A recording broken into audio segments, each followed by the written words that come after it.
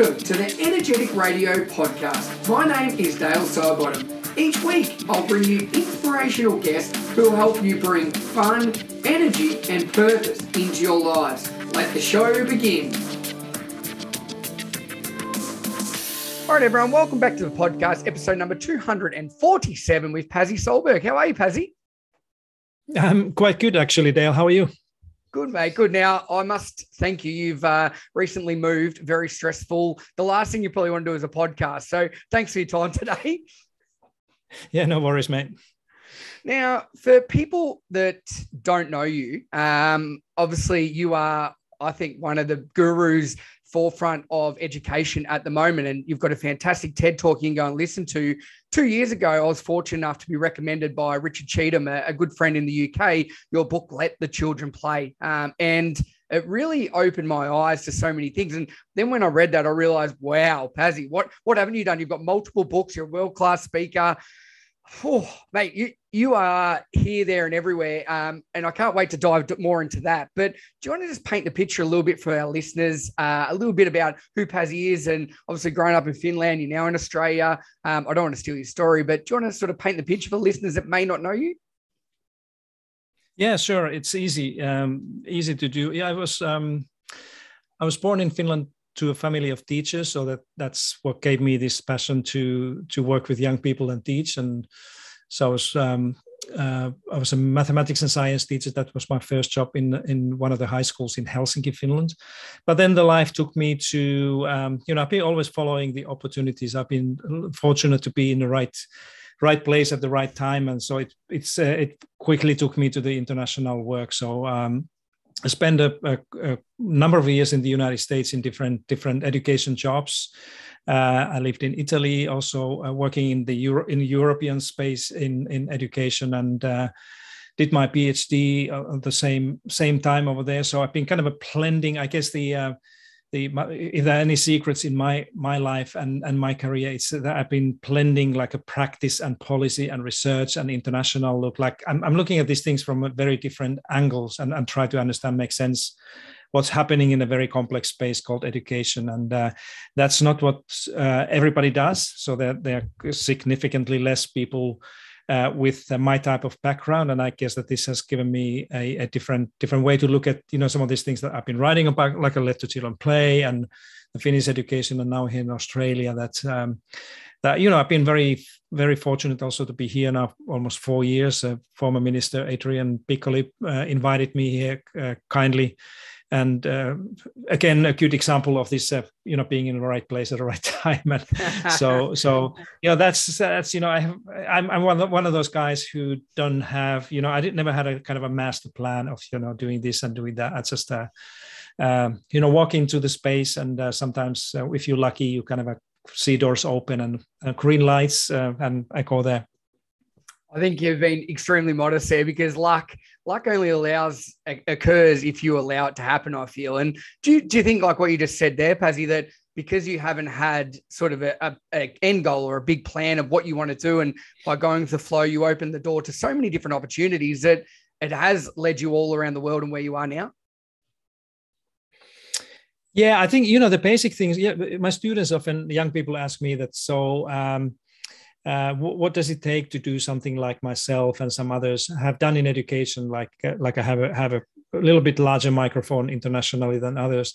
And I always tell people that, if you can choose, if you have options, go and teach, go and work in a school for a while, because nothing is more valuable than understanding how the schools work and what it is to be a teacher and work with the kids and, understand all these strange things that happens within the school building. And that has been my foundation. That I wouldn't be here without really choosing to teach for a number of years in the beginning.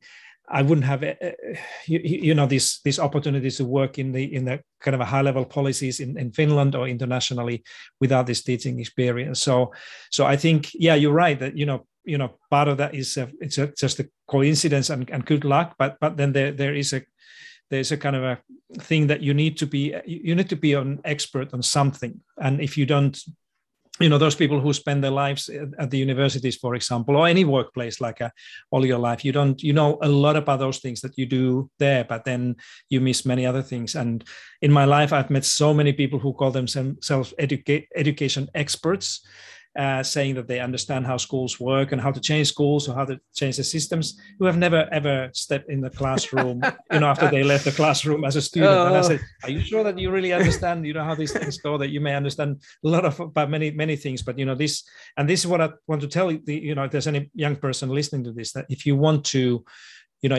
have a larger arena globally to work in education and have an influence, make sure that you take a few years and just go and teach in a school and be humble and try to learn, try to understand what it is. And then whatever you do afterwards, it will be much more easier and more impactful to do it that way.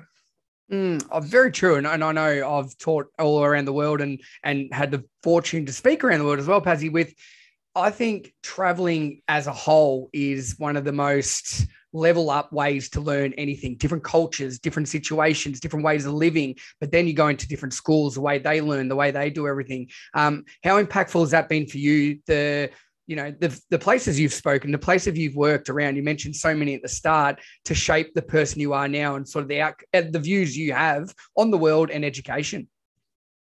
It's very, very important. You probably don't know this, and I'm sure that your listeners don't know this. But when I spent 5 years working with the World Bank in Washington D.C. in education, so my title was the senior education specialist. So it's a kind of education based job. And what the World Bank is doing, it gives people like myself and colleagues a kind of a handful of countries to work in and work with. So what it normally means is that you go and meet the minister and then all these officials there and try to understand what's happening in education. And people still say that I was the only bank staff in education who, rather than doing this, said that I want to teach.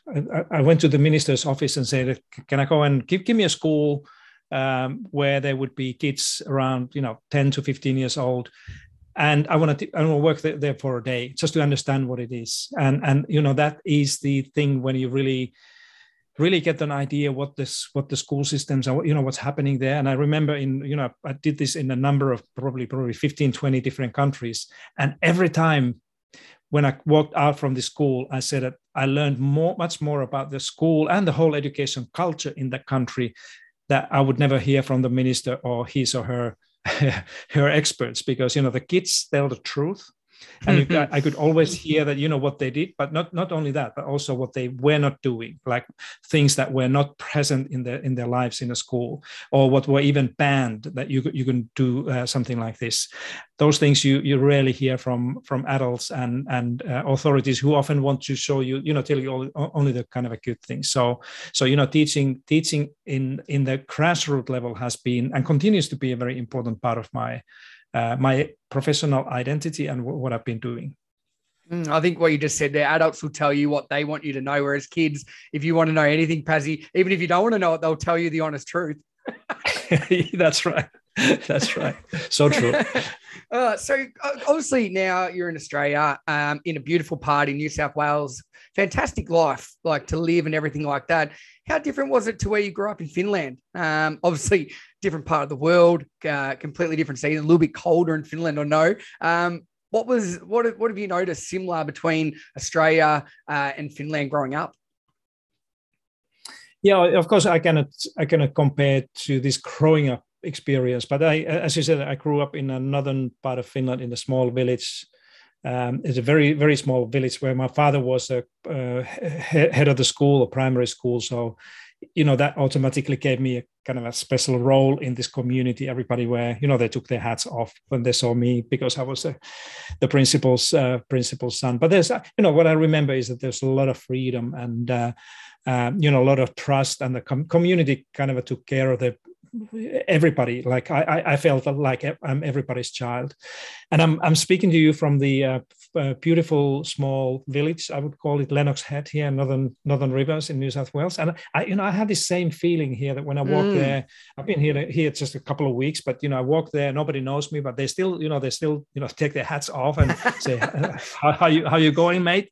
And it's like, all right, I never had this in Sydney. That there's this kind of a same sense of belonging, beginning to belong to the community, and people are, they don't ask you where you came from. Just like in my childhood, the people didn't ask who you are or where you came from. What are you doing? It's always like, if you're here, you're part of the community. And I have the same form, a warm and kind of a safe feeling here that I always carry with me from my childhood, and who that really defined a lot who I am and what I became as well.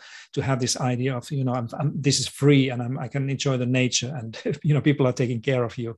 I have the same feeling here in the community. Not so much in Sydney. Sydney, big cities are. It's a rough place. It's different rules of life. You have to, you can be safe there, but you have to have a completely different mindset. But here it's like I find myself often here feeling the same way I felt in my childhood. This is safe, and I have two little boys here that I'm raising now, and this is what I want to give them, the same feeling, that just go out there and these people will most likely, they will take care of you, and just if you get in trouble, just go to somebody and ask for help. That's exactly how I grew up. And I do love that. And for people listening, it's if you are international, Tassie's right near Byron Bay, obviously one of the most desirable places in Australia, and it is a lovely part of the world if you want to go there. And like you just said then, feeling part of a community, feeling connected, feeling accepted. Play is obviously, I talk about this in all the work I do and everything, Pazzy, but play is one of the strongest ways we form our social circles. It allows us to make those connections. I talk a lot about obviously how important play is for kids. And I think we're seeing that the evidence of the lack of play over the last 2 years of the pandemic, but also I'm probably seeing more now the lack with adults, that they've sort of, that joy has been whacked out of them from the stress and pressure of being locked down and financial issues and social isolation, whatever. I can keep going on with it, but how important is play, not only for kids, but for adults? I think it's equally important for us adults than it is for kids. I think the difference is really that, and I've been often answering this exactly the same question that you ask about why is play so important for children? And I tend to say that it's a wrong question, because play, as I see it, is a human right. It's a children's right, formally and informally as well. But I think it should be also the same thing with adults. That I think we too often, and I probably see this more here in Australia than and in the United States than in Finland or Nordic countries, that we adults, we tend to think that play is something you do or you are allowed to do when the real work is done. And it tells a lot, if somebody tells me that, play is what I do when there's nothing else to do, or when I have done like all my duties, or whether it's a study or work or something like this. Whereas I think we should be thinking that, play is, I play when I really want to get something done. That if I need to kind of invent something or figure out, if I need to solve the problem, kind of difficult thing in my work or at home or something, play is something that I do. But people don't think like this. They kind of stick with this same old mindset of trying to work hard. Hard work is the thing that gets you there. Whereas I should say that both at school here and among adults, we should think like, play hard and you get more things done, because it does so many different things. So I spend a lot of time here during my time to try to help people, to particularly adults, to understand that play is not something you do when there's nothing else to do, or when there's a space for that. But play is play is learning, play is work. That's something that helps you in so many ways to see things in a different ways. And, it helps you to, feel better. When you feel better, you are able to do things in a different way. So, the first thing we need to do, Dale, is to change the way we think about this thing, this whole play thing. And then the second thing is to make sure that we have time to play and do these things. But it's a much more easier and straightforward than most people actually think. You've made it sound very easy there, Paz. But like, there's so many barriers that people set up, and one thing I like to talk about is set play dates in your calendar to break things up, particularly in the workplace, because we know that when you're playing, you're more creative. You see a different side of people as well. That, you know, that's really important when you're working with people, that you can see a different side of them, particularly in stress, pressure situations, that the real side of them comes out when they're playing and you see their qualities and strengths. So why are there so many barriers? Why are people so reluctant to, you know, read your literature that backs all of this up? Why are there so many barriers? I think we kind of crawl out of, like Ken Robinson always said, that school is educating us out of creativity and out of this, you know, using your imagination and mind, and into this kind of a rational thinking that, you know, most kids here in Australia and in Finland, many other places, you know, what kids learn in a school, that, you know, the worst thing that can happen to you is that you're wrong, or you screw up, you fail in something. Or you make a mistake, and that's something where the, you know, part of this power of play is exactly in this experience that you know, play forces you to make mistakes. Play invites you to do things that you've never done before. You know, try new things, and almost always when you try new things, you make a mistake. You don't succeed, and that's where you kind of learn those things. So I would say that. You know, I wouldn't blame any particular school or let alone a teacher on this, but, you know, this culture of education and including higher education that we have is educating, you know, much of this this kind of a childlike mindset that we have out of us. And we grow into this adult mode that, you know, everything has to be perfect, and you know, you're the best if you never make mistakes and if you always know how things are. Whereas I think we should be, you know, many of the workplaces are expecting a different type of people. You know, they value people who are exactly like kids, that, you know, they can try and experiment and explore and fail and learn from the failures and do it again. This is exactly what play is, a kind of a natural place to do that. So that's why, again, going back to your earlier question, I think play for us adults and for the, you know, almost all the workplaces is a really important thing to, you know, try to bring back those things that we were educated out of earlier, so that we can benefit from those important things in life. Yeah, and just listening to what you're saying there, that vulnerability is one of the biggest skill sets that people desire now, particularly in leaders. But what we're seeing is kids, particularly in schools, they're too scared to try something new because they don't want to fail at it. They don't want to be judged. They don't want to be put under the microscope of what other people will think. But what we really need to be doing is allowing that to occur, because play allows you to be vulnerable. Vulnerable allows you to open new doors, build your confidence, and so on. It's like a double-edged sword, isn't it? Because, like, as you said, at school, we're encouraging kids to play at a certain age until they get a bit older. Then we stop them, but that's when we need them to keep playing, because the stress and anxiety of what they're trying to achieve in test scores and results, you don't get those in real life. And then you go to the workplace, Pazzy, and we want people to be creative. We want them to be adaptable. We want them to be able to work as a team, but they don't know how to because they're too busy competing for test scores. Like, I know I've gone on a bit of a rant here, but it's not working, is it? Exactly, yes. And, you know, some people often ask me about my experience in Finland, what Finland does. And, you know, this is something that most people here probably don't know, is that, you know, my old home country, Finland, is the place, I think it's the only country that has celebrates a national day of failure. So we have a national failure day. Yeah, that is, I think it's October 13th or something like this every year. And, you know, it's something that is dedicated to celebrating exactly these things, that, you know, trying things, being creative, using your imagination and figuring out the kind of a better ways to do these things.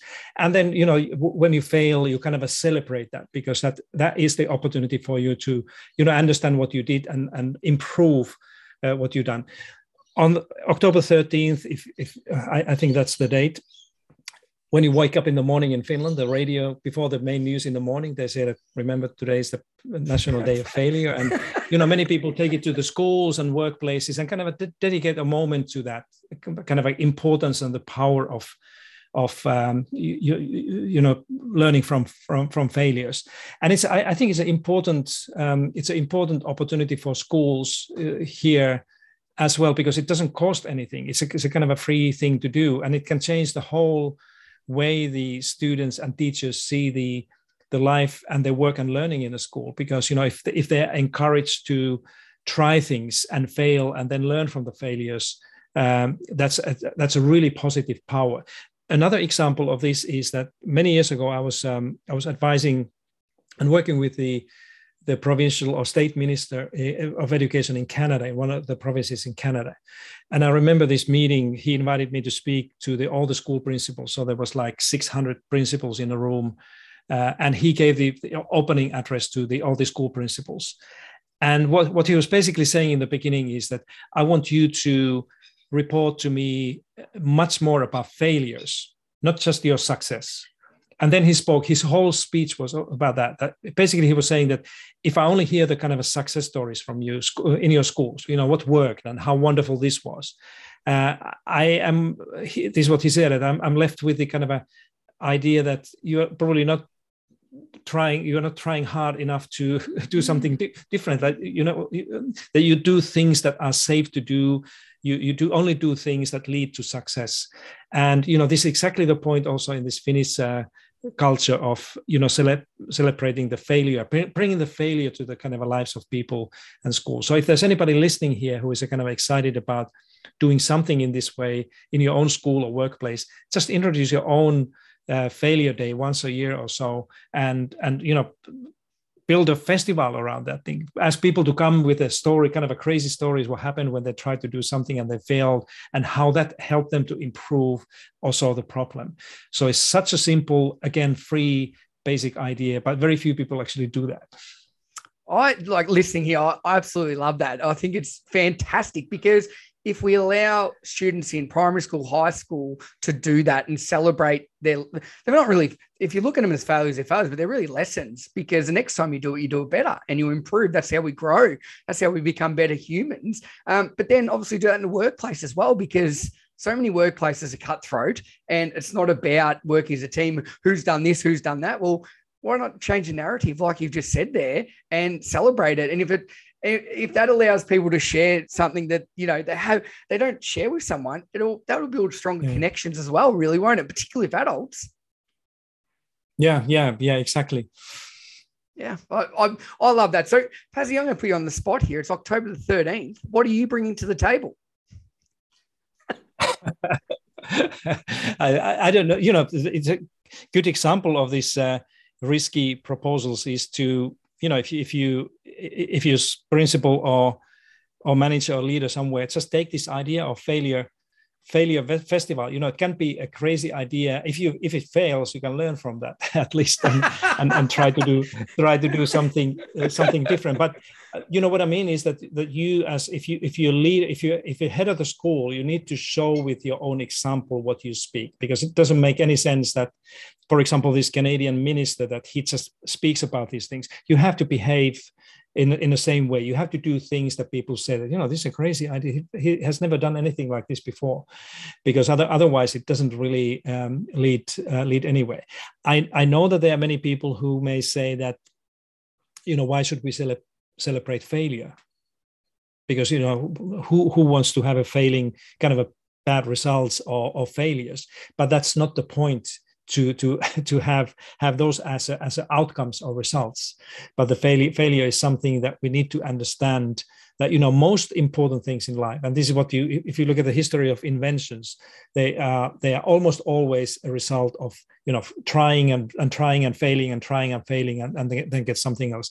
I know the people who were behind the Angry Birds game, and most people know what the Angry Birds, the Finnish game. And one of these guys who was actually designing this game, the chief designer of the game, said that, how many versions do you think we had before we had a breakthrough in the markets in this Angry Birds? And I said, maybe 3 or 4. So 52. The version that went to the market was a version number 52. So they tried 51 times. Wow. And failed every time to get it through. Yeah. And then number 52, and it was there. They kind of realized that, this is how it works.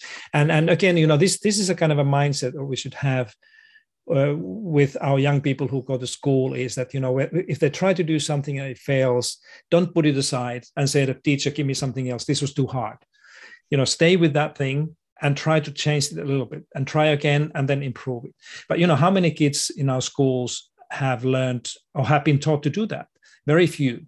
Because if you're going to do something, what you normally hear is that you're dumb, this is too hard for you, so let me give you something that is easier, rather than say that, okay, let's go to somebody and talk to your friend up here and try to see how you can see the same thing in a different way and do something. But that's what we need, much more kids and young people in the future who have this this faith and belief in this version number 52. And perseverance to go and try and build this thing before we get things done. We don't need those people that are like throw everything away after first failure and say that I'm not good enough to do this.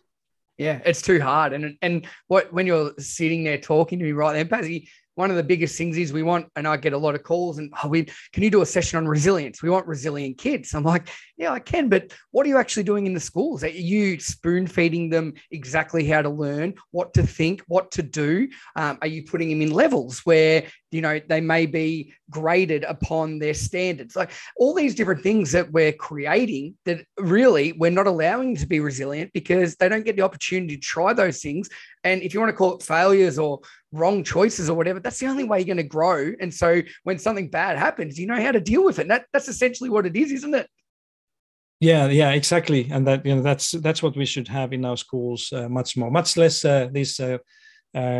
these stickers and JoJo's and diplomas and other things, and much more kind of encouragement that, you can do that, go and try a different pathway. And that's, I think that, some of the education systems that I'm seeing and looking at are kind of moving into that direction. I think all the Nordic countries are much closer to this type of culture in the schools, that they, because the absence of the tests and standardized kind of a metrics in the schools that we have here in many other countries, they have much more space, teachers and schools much more space to really go into the space of encouraging kids and, showing them different alternatives and personalizing their performance as well, that kids can create and do different things rather than asking whether each and every child is able to perform in the same tests in exactly the same way. That very little of real life actually works like that. Well, it's what it comes down to is we want kids to be creative. That's one of the biggest skill sets that people want as we go in life. But there's no creativity in a standardized test, is there? Not one little bit, because everybody's doing exactly the same. Yeah, exactly. In Finland, we say that the biggest enemy of creativity is standardization. This kind of, again, the kind of a mindset of standardizing things and aiming at exactly the same outcomes. So we probably need to do that a little bit in the school and education, but we should do much more of this personalized, creative teaching and learning that is trying to help each and every individual to figure out what their own real passion is. Correct. And allowing that to flourish. And that's what creativity, and encouraging people that have different skill sets that one size doesn't fit all. And I think exactly what you're talking about there, Pazzy. Now, I've looked over your website a lot of times. Well, mate, you've done so much. Do you ever sit back and, I know you're not retired or you're still going, you've got so much to offer, but do you ever sit back and go, geez, I'm doing pretty bloody good. I've had a big impact. I'm proud of myself. No. Well, you should. No, that's yeah. But that's the part of the Finnish mentality and nature is that we are fairly humble people, particularly when it comes to your own work. And it's interesting. People often ask about impact. That what impact is your work having. And it's very difficult. It's very difficult to say. I hear a lot of anecdotes, a lot of stories about individual teachers or principals, and interestingly, some stories coming from the kids that they have read my book. There was one kid here in New South Wales who was, I think, he was a 12 or something like this in a school, and he wrote to me a long letter saying that I read your book, Let the Children Play. That is like 450-page book. It's a massive book. It's massive. Yeah, he said that I was so kind of excited about this that I decided to go to my principal and ask for more recess in the school. I said, wow, this is a kind of a 12, 13-year-old, kind of an early teenager. doing something like this. And now he wrote back to me just recently, a couple of months ago, saying that the school has changed the research schedule based on what he was asking. And his evidence came from my book and others. And I say, if you, Dale, if you really ask me to give an example of a good impact of my own work, my stories are about these individual kids who kind of take these things seriously and go to the head of the school and say that we need to change. We can do much better than this. And there are a number of stories in the United States and other countries where people say that I heard you speaking, or I read your thing, or something like this, and that we have changed the way we do things in a community. And I think that that's where I personally kind of silently celebrate of my work having an impact, rather than having an institute or statue with my name or face somewhere. I don't want to have those things. But if people continue to get back to me with letters and messages saying that your work has inspired us to change things or do things differently, even if they're minor little things, I think that's where my happiness comes from. Well, if people could see this video, I'm just beaming, because that's incredible. Firstly, that a kid that's 12 wanted to read a 450-page book. I think that's nearly unheard of. I listened on Audible, so I'll even dob myself in there. But just little things like that, Pazzy, that's amazing. And I know that's the sort of thing that keeps you going. So Let the Children Play is one of your books. You've got a number more and so many other things. Where can we find those if people are wanting to really get stuck into your great work? Yeah, I think probably the easiest place is to go to this website that you mentioned, that is pazzysahlberg.com. That is my non-commercial private thing that I keep, and all the books and my other writings, and also all my presentations. If I do a seminar, keynote, I always post everything there so people can see what I have to say about those things. So I think that's probably the best way to go and find. And I'm always happy to, if you want to send me an email or use a Twitter or social media or something, I'm happy to, have a chat. I always try to help people as much as I can. Well, you definitely do. So if everybody listening, it's episode number 247. I'll have links that Pazzy's just mentioned there, so you can go and check that out. And I would highly recommend Let the Children Play. It really opened my eyes to a number of things, and not only just for kids, but more than ever, adults. You probably need to listen or read this book at the moment, because we need more play. We need more fun. I think the world's gone too serious. And through play, we can connect and do some wonderful things. So, Pazzy, thank you so much for being not only on the show today, but being an inspiration to so many people around the world and the work you've done. I know there'll be so many listeners listening now, nodding along, that October the 13th, fail first or fail forward, or whatever you want to call it. I think that's one thing you can take away. Let's embrace that because it's something we need more of. So thanks so much for your time today, Pazzy.